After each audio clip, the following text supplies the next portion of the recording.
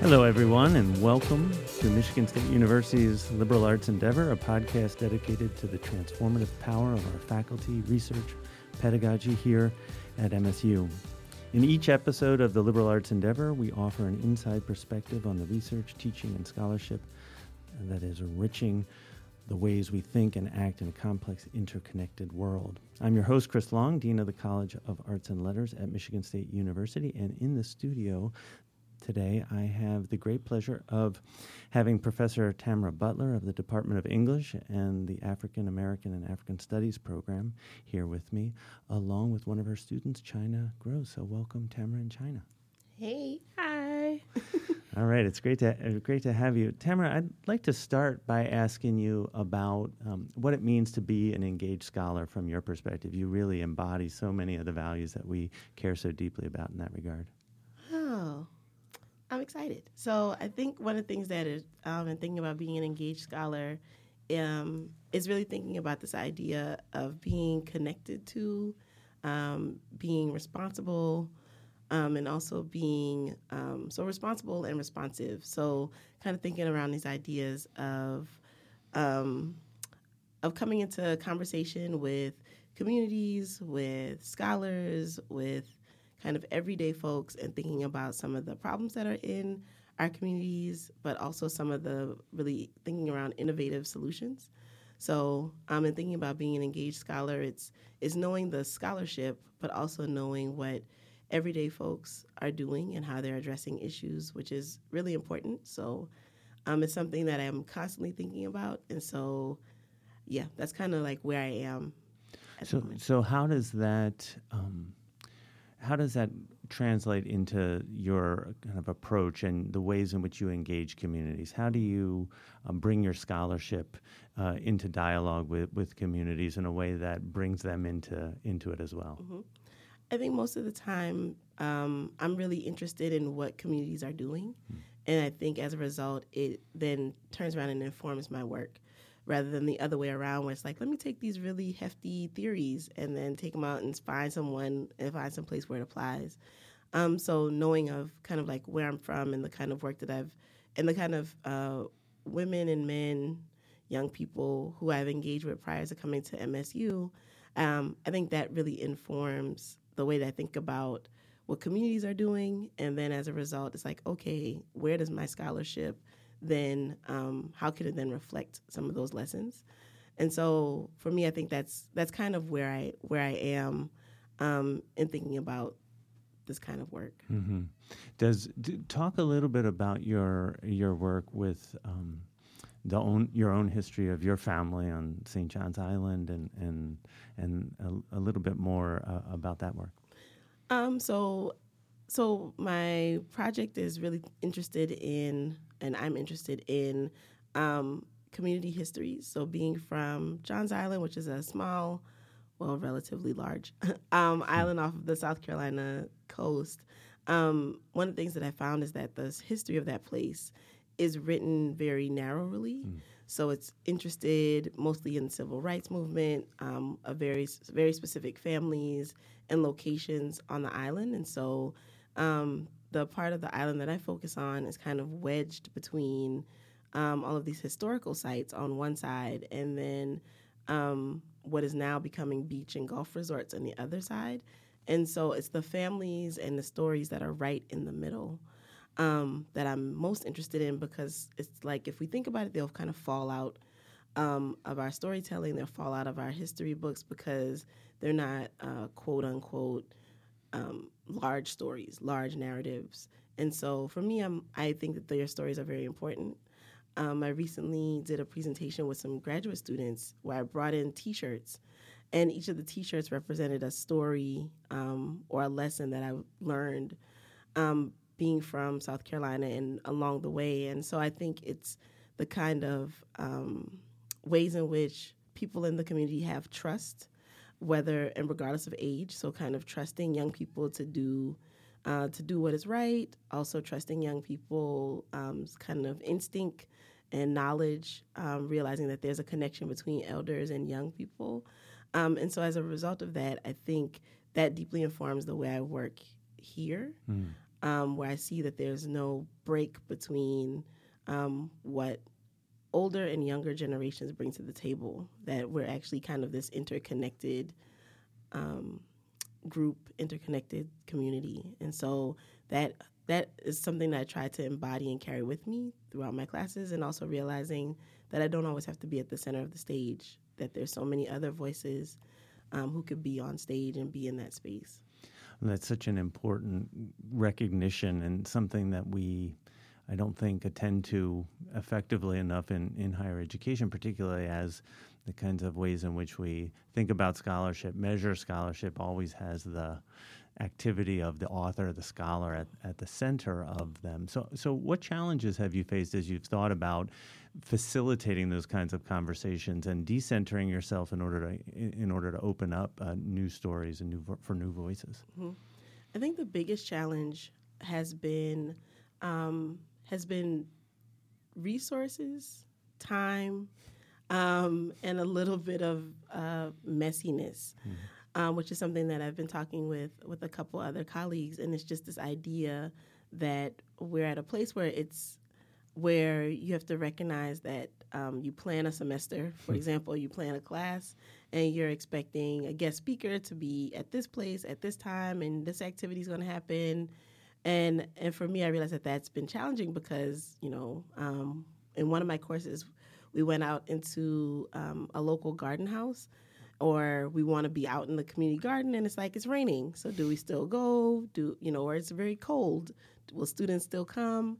As well as thinking about guest speakers. Just in the fall semester, I had several guest speakers lined up, but because of Election Day and whatever else was going on, we had to rearrange our schedules.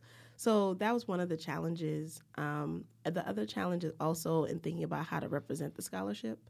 So a publication I did 2016-ish with some teachers has really been challenging, because it's like, well, who gets to be first author? And how will we recognize, whose work this is for? And I think for me, it's saying, if this is my partner in the work, in that case, it was Pamela Reed, it's her class. So she's first author. And so being able to constantly say that in academia, which usually says that first author is the person who's like of most significance, who did the work. A lot of times I see where it's scholars who take that away from the people that they're working with. And for me, I said I'd rather the teacher whose class this is be first author rather than me, who was like an observer and an assistant in that kind of capacity. So the biggest challenge is trying to get different parts of the academy to recognize the value of a co-author. So that is not always the person who's in the academy as the person who gets all the credit.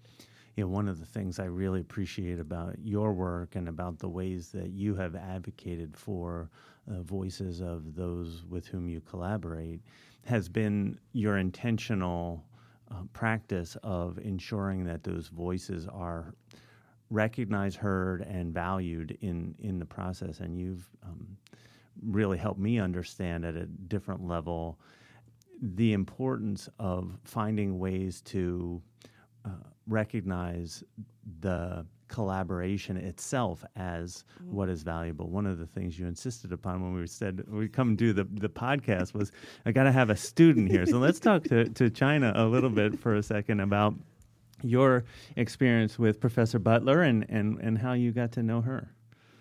Okay. So my experience with Professor Butler is not unique. I think I'm really engaged with a lot of faculty and professors on campus, so having Butler as an addition is a really good resource because she's super kind and But Butler's class taught me a lot about how having connections to the students in your class is necessary. Like, there were a lot of female students within the class, and she's like, what do you guys do after class? Do you talk, or do you just leave and go to the next class? Like, you guys should form a hangout or exchange numbers. And she was like the first teacher to do that. like, yeah, you should all be friends. Like, why are you not friends? And I think that was a nice change. What was the class that you first took with her? It was the Black Girl Land Project, AAAS 390. And talk a little bit about that class. Did you have a project in that class? What was your... We have several projects in that class. I initially enrolled in the class because African American study programs and courses can be very male-centered. So when I seen her flyer to enlist in the class and I seen the word girl, I was like, oh, it's going to be something about feminism. I'm going to enroll in that. Because if it was Black Land Project, I probably would not have enrolled because I'm like, okay, I have connections to the land, but how do I as an individual have connections to the land? And I'm like, okay, Black Girl Land Project, she's actually going to talk about me and examine my roots. And within the class, we had projects like watching TV series that's focused on Black people establishing land, like Queen Sugar. It's about a Black family who inherits the land when their father passes away in the South. And their struggle of taking care of that farm because most people neglect their relations to land. And when they gained that new responsibility, they had to come with all these resources and actually build community with the other Black farmers. And then they found out about all the systematic situations that could stop them from establishing like a healthy farm and making a profit off of it. And I'm like, oh, people are like still farming. Like, okay, yeah. That's weird. Yeah. Like, yeah. So you grew up in Detroit, right? Yes. Yes. So how did you connect with that with that kind of text? What was your reaction? I felt as though in Butler's class I learned that I truly didn't know my connection to land. Like I took it for granted. So I never really traced it. Like I knew there were past generations who resided in Detroit, and I knew we all both sides of the family came from the South and then migrated to Detroit, but I never investigated, sat down, had a conversation with my grandmother, like, so who are the people who migrated to Detroit? Why did they find Detroit more valuable in real estate? Like, why did this happen? And once we were in Butler's class, you start to ask those questions, so you start to sit down with family members like, okay, we're from Detroit, but why are we from this side of Detroit? Because Detroit is very territorial. So it's like, well, why are we from the east side of Detroit? And it's like, well, when we migrated to the east side from the south to the east side of Detroit, jobs were very prominent, and you were more likely to get a higher paying job on the east side of Detroit in the car factory or the plant. And then once they had enough wealth, they were able to migrate to the west side of Detroit, and then they just kept having, they just resided on the west side of Detroit for future generations because they felt as though the education was better. And it's things like that you like have to ask. So those kinds of conversations were inspired by Professor Butler's class. Yeah. Did you do a project on that? Was that something you wrote about then, and you had an opportunity to have these conversations? Yeah, we had it was about a 10-page paper. Not too bad. That's not bad. And you write on your relation to the land and how it connects with one of the readings or how it connects with one of the series we watched. And it's when you connect it to something fictional, like the show Queen Sugar, to your real life, it's like, well, I clearly didn't grow up on a farm, but like I do have family ties to this land that is way more than just like, oh, we came here because of slavery. Like most Black people say, like, we just came here because, slavery happened. It's like, yeah, it's way more than that. Mm-hmm.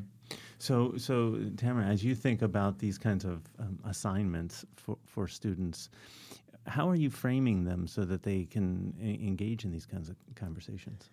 It's a lot of reading. So I think with this course and other courses that I've taught, but this one in the African American Studies 390 course in particular, it's getting students to see, to really understand their own story. But I also use my story as an entry point. So through the class, we watched some of the videos of the women that I interviewed on Johns Island. We've invited speakers. So I think the thing that makes it helpful is for students, because that course draws students from so many different disciplines, is to allow students to see themselves and see other women aside from myself. So in this case, we've invited any women who are anywhere from environmental education to fisheries and wildlife, doc students in ag, in the College of Agriculture and Natural Resources, to a doc student in English, history, so faculty, and even a Savvy Horn, who was the executive director of the Land Loss Project in North Carolina. So just kind of inviting to the table all of these different individuals, so students are like, oh, I'm a communications major, but I actually never thought that my major connected to this issue, or just kind of leaving the floor open. So we bring in different speakers, even a colleague, Dr. Lauren Powell, who is the director of health equity in the state of Virginia. She Skyped in, and students were like, oh, yes, health is a part of land. Like, I never thought about that. And I think a really big partnership that helps students connect to land is also opening the classroom to different experiences. So I really am excited that China is here, because China and 3 other students went to Detroit. So to kind of see a different side of Detroit, we partnered with the Center for Gender in the Global Context. They have a program called Gender Justice and Environmental Change. And so one of the things that we were interested in was air activism in Detroit. And so we spent the whole day talking to various women activists in the area. And so it's just being able to think, like, what you're majoring in may or may not connect to this issue, but you are connected and you are deeply impacted. And so my hope is that I try to start with these really heavy readings. We've read some heavy theory that usually you may reserve for graduate courses. Try to have these daily conversations, and then from there, really think about, well, okay, let's talk about this practically. What does this look like on the ground? And I think that was really helpful. Yeah. So you did that in Detroit. You went on a kind of field trip to Detroit to have these conversations. What do you remember of that, China? We went to Detroit with the activism group that Professor Butler was talking about, and we learned that it was a lot of air pollution in Detroit, and I never knew it was air pollution in Detroit. Like, some places of Detroit, like southeast, the air to breathe was very unhealthy. A lot of kids were developing asthma or even cancerous diseases, and I'm like, okay, and I'm a policy major, so I'm like, oh, well, I have the ability to change this in the further future, or I have the ability to change this now because I know how to talk to policymakers. And, like, for her to take us to Detroit to see that it's air pollution and it's simple policies that can change that, and we go to Michigan State, which is the neighbor to the capital, it's like, well, the burden is on, well, it's not a burden. The responsibility is on you. What are you going to do to help the community that you're so proud of? And I think that was a really good assessment of, like, the whole course, and I hope to take us to Detroit. Well, one of the things that you should know, Professor Butler, is that China is definitely taking you up on your encouragement to not only create community among her peers, but she also reached out to me a few weeks ago, and we had an opportunity to have a meeting last week, and we talked a little bit about your future plans. So do you want to talk a little bit about what you're planning on doing? In the future, I hope to go to law school either at Berkeley or Cornell, and then eventually become an elected official, either a state representative or, a senator. Absolutely. So some of these issues around air pollution and around other issues that you've learned about in this class, and some of the policies associated with that, and of course also the community building skills that you've learned have been, I think, will be critical to that work for sure. For sure. One of the things, Tamara, that you have talked a lot about is the work that goes into facilitating these experiences for students, and also into the kind of research and scholarship that you do, this engaged scholarship that ties together the service component of the traditional research portfolio, the teaching component, and the research component. So we can talk a little bit about your holistic approach to those 3 dimensions of the traditional kind of tenure process. I think I'll borrow this this really beautiful metaphor from Professor Estrella Torres over in the Residential College of Arts and Humanities about braided. And so I think this idea that I come to research, teaching, and service with this notion of a braided approach where they're all together. So in my courses, my hope is that I write the publications, which is the kind of research component, but the teaching does something to kind of fuse the service and the research together for me, because it's in that space that I realize, like, is my research practical? Is it applicable? Is it legible, especially when I'm working with undergraduate students? Because most of the time we think scholarship is reserved for graduate students and peers and senior scholars, but I think that there's something really important about, can undergraduate students, can community members take up the work? Like, is this something that they can? Do they have access to the publication? Do they understand the theory? And so it's in that space where I kind of see it as not really a lab, but as a good testing ground to say, is this thing working? Does this thing make sense? And so from there, the classroom also allows me to then reach outward. And so also in this course, in the African American Studies course, and even in my English courses, it's really taking the students up on this task of, we have learned this thing here in this space. What does this look like in the communities? And for me, the service part, which I'm really hard to even call it that, is to go out and sit down, and I can't tell you how many meetings I've sat in on, and really asking community members the question, what would you like to see here? Like, we're at Michigan State. This is the course. These are the courses that I'm teaching. These are the kind of networks that I'm a part of. How can we help you move forward, whatever the project is? And so, for example, I know we're planning something for the upcoming semesters where we're looking at really bringing in speakers so that the speakers can serve as kind of a bridge between various colleges, especially the College of Arts and Letters, and community organizations here in Lansing. And so through that, I don't see that part as a service. I don't even know, it's even hard to categorize for me. And so usually when I write about my work, it's hard for me to really flesh out which is which. But I see them so integrated, my classroom being the spot, like the main strand that informs my teaching. I mean, it informs my teaching, it informs my writing, but it definitely informs the way that I interact with community members. I think right now I'm trying to think, I'm like, what do I do in terms of service? And I mean, we can count the kind of community, we can count the kind of committee work that I do as service, the kind of work that I do here on campus. But there's something about being in conversation with that I'm like, I don't know where to put this very often, but it's very much, my classrooms are the space where I'm like, this is how scholarship manifests, this is how we can think through scholarship, and then this is what it can look like pedagogically. But also this is what people are saying. So I take student evaluations seriously. I take community questions and concerns seriously in the ways that I kind of formulate my classes. Also to the ways that I've like restructured syllabi in the middle of the semester, and I'm like, hey, we actually want to change this to make space for this person I just met, or this organization that really wants to work with this group. And I leave it up to my students to say, is this a good partner? Was this a good experience? Should we do it again? Kind of thing.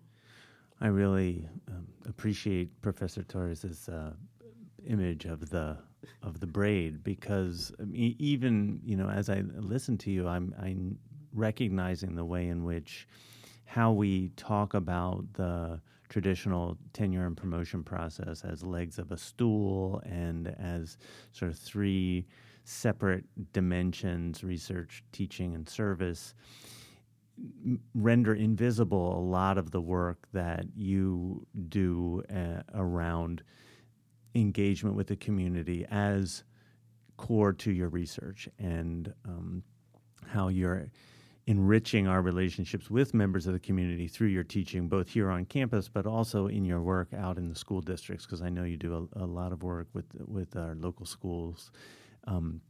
That work is critical to the land-grant mission of Michigan State, to the publicly engaged mission of the university, and finding ways to make that visible, to tell that story in ways that are understandable both for members of the community and students, but also for your faculty colleagues and for administrators at the university, so that they recognize that this is really a textured and rich approach to scholarship. And I think it's the approach that we really need to find ways to proactively support if we're going to have scholars like you who see this in an integrated, holistic way, a core part of the university. Mm-hmm.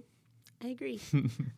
So what are when you think about that kind of, when you think about that scholarly practices and habits, the skills you have to be able to do that kind of work with the community, with your students, what are those kinds of habits and skills that you have to embody?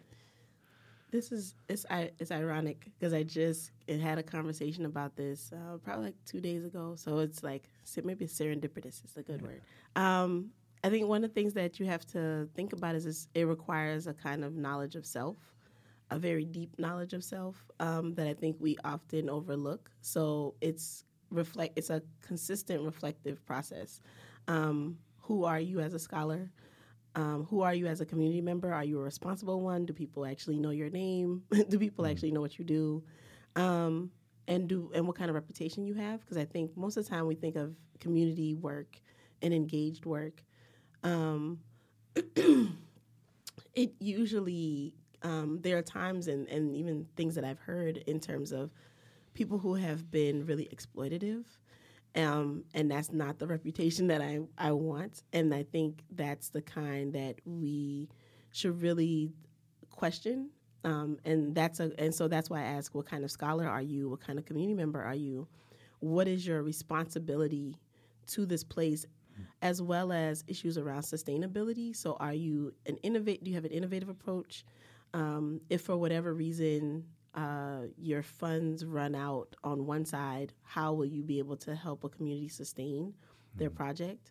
And also, one thing that I'm writing about is thinking about this idea of envisioning students at three different levels and three different identities. And one is as learners, as teachers, and as innovators.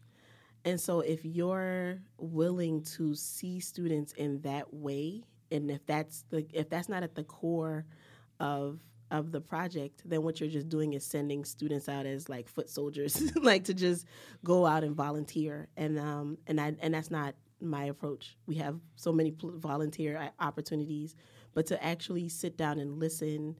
And then that's why I'm really excited about the courses, is that you bring back these kind of ideas, and it's like, okay, what can I do? That's why I'm very excited to hear China kind of taking these up and thinking about policy, because it's not an immediate feedback.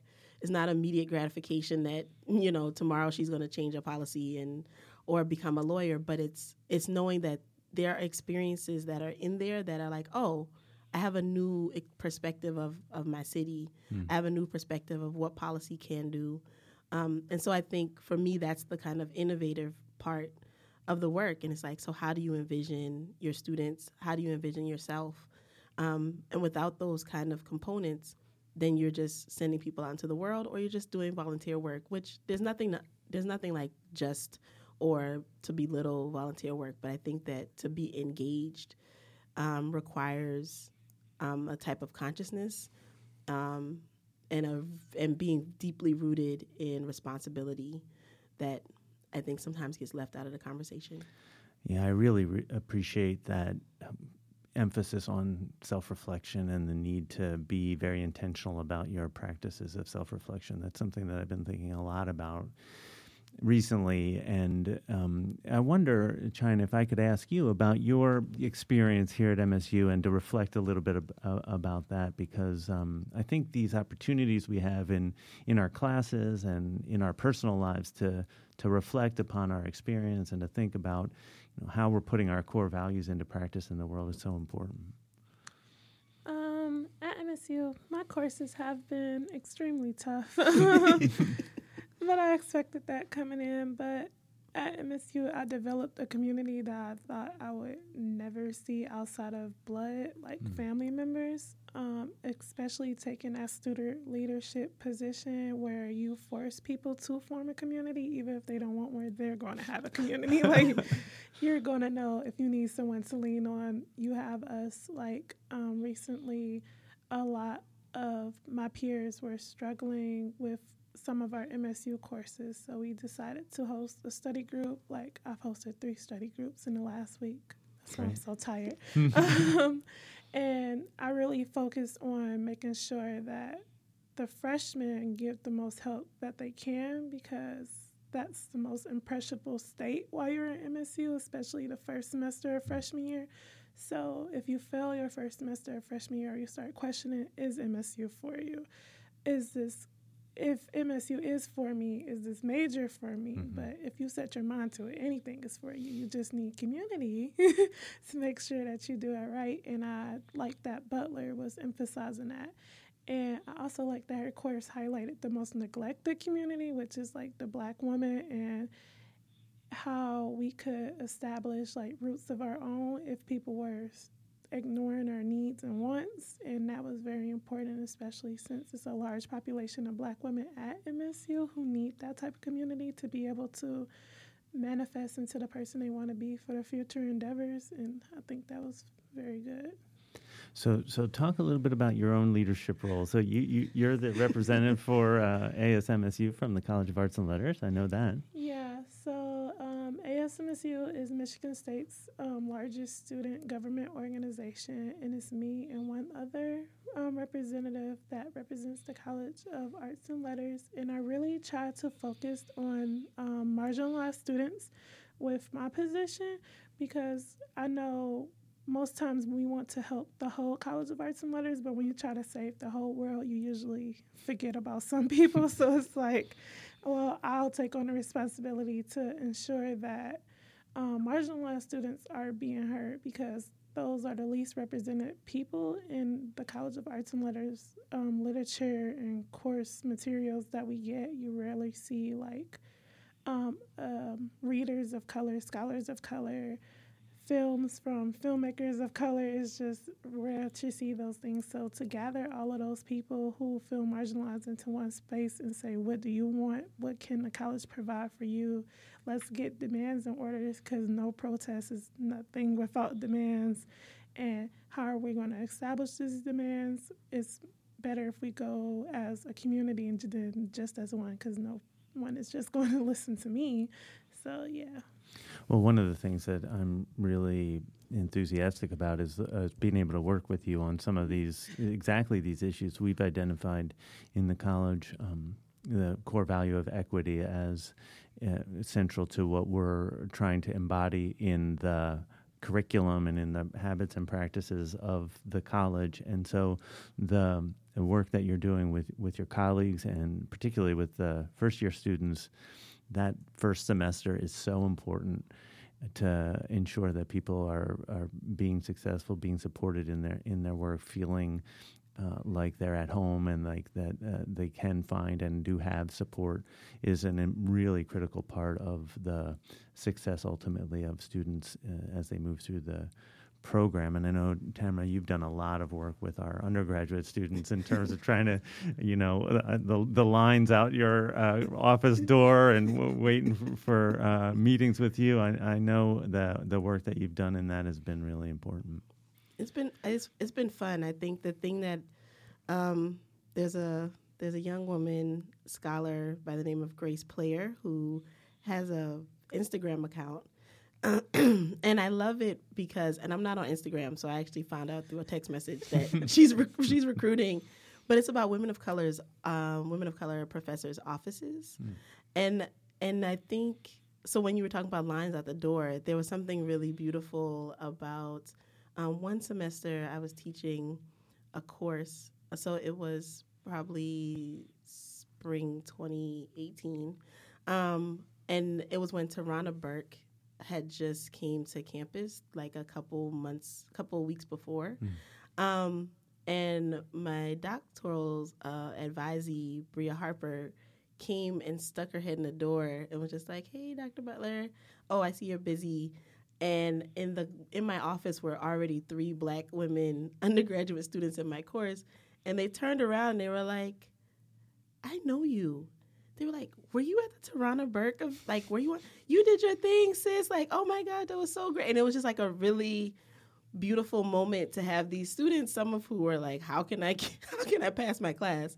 How should I finish my project? But just to have, they were in my office eating popcorn, but to have a conversation and have a space where students feel welcome, but also a space where students can commune with one another. So to be able to have undergraduates and grad students talking to each other, not as TA and a student, but as community members, like you're part of the same community, so I invited Bria into the office and I'm like, y'all can chat. I'm going to finish looking at these emails. But what was really beautiful in that moment was students getting to see that also as a grad student, I can also change this place because I know that Bria and Ayanna Spencer worked diligently with Xerxes Mendez and other folks here to bring Tarana to campus with support definitely of the College of Arts and Letters. And so to see these kind of different components, these different people working together, and for students to be like, oh, you were behind the scenes in this too, as well as on the stage, was a beautiful thing. And so for me, I really want to transform the way that undergraduates see each other and the way that they see that this place is a resource. It's filled with resources and networks that you should take advantage of. So, I went to a small HBCU, which there weren't very many opportunities to interact with grad students. I think the largest grad program we had was a pharmacy school. And it seemed like all the pharmacy students went in and never came out. So there was very little interaction. But to be at a place where graduate students and undergraduates and faculty are constantly interacting, it's like, I want you to take advantage of that. And so for me, it's just trying to transform the way that undergraduate students see this place, especially students from marginalized communities, students who are first generation, brown and Black, low income, whatever. Like, I'm a first generation student, and so it's always exciting when students, my favorite interaction was when students asked me, I never know what to call you. Like, are you professor? Are you a doctor? Like, and we were in my office, and there's a photograph of my mentor putting my doctoral hood on, and I said, "You see that really like fancy gown right there?" I was like, "Yes, I'm a doctor, and this floor is filled with doctors." And the kind of expression on her face, she was like, "Really?" So, just trying to change undergraduate students' perspective of like where you are, like. This could be you, and then I can retire. so yeah. Well, I'm really grateful for the work that you're doing, because you're not only opening up the spaces for students to imagine a different future for themselves, but you're also helping us transform the institution itself in ways that are acutely needed. You mentioned the Tarana Burke visit and the work that you're doing with Xerxes and the transformation of the institution here at Michigan State in the wake of the survivor impact statement and the Nassar abuse scandal that we're navigating our way through and trying to find our path through. In this time, your leadership and the leadership of your colleagues has been vital for me as a dean to look to you as experts in trying to help us imagine a new way of being together. And it is in our interactions with one another. It's in big things like projects and other sorts of things, but it's in our daily interactions with one another. So the story that you tell about the gathering in your office is really heartening, because that's where the work that's where the work is, and it has to then, be built into the life of the institution, and that's the next phases of this. And I'm really grateful for your work. And China, I'm grateful for you for being on our podcast and for all the contributions you make here at MSU, and for reaching out to the dean and asking for a meeting. That took a lot of courage. I'm really grateful for that, for sure. A meeting with you is like me representing 200 kids. That's right. And it's really important for me not only to get to know you as a person, but also to hear the issues that you're facing as you navigate your path through Michigan State, both yourself and also for your colleagues. So I appreciate you reaching out to me, and I'm looking forward to our ongoing conversation. Yes. And I am grateful for both of you for being on the Liberal Arts Endeavor. You can follow more of Dr. Butler's work, teaching and research on our website, tamarabutler.com. Awesome to see that you have a website, and on Twitter at DefYamTam. It's DefYanTam. And lastly, I'd like to thank those involved in the Liberal Arts Endeavor podcast, including our technical producer, Dan Trago, and Nadav Pace Greenapple, and our marketing director and producer, Ryan Kilcoyne. And of course, you can access all of Michigan State University's College of Arts and Letters Liberal Arts Endeavor podcast at go.cal.msu.edu/podcast. I'm Dean Christopher Long, and I'll see you next time on the Liberal Arts Endeavor podcast.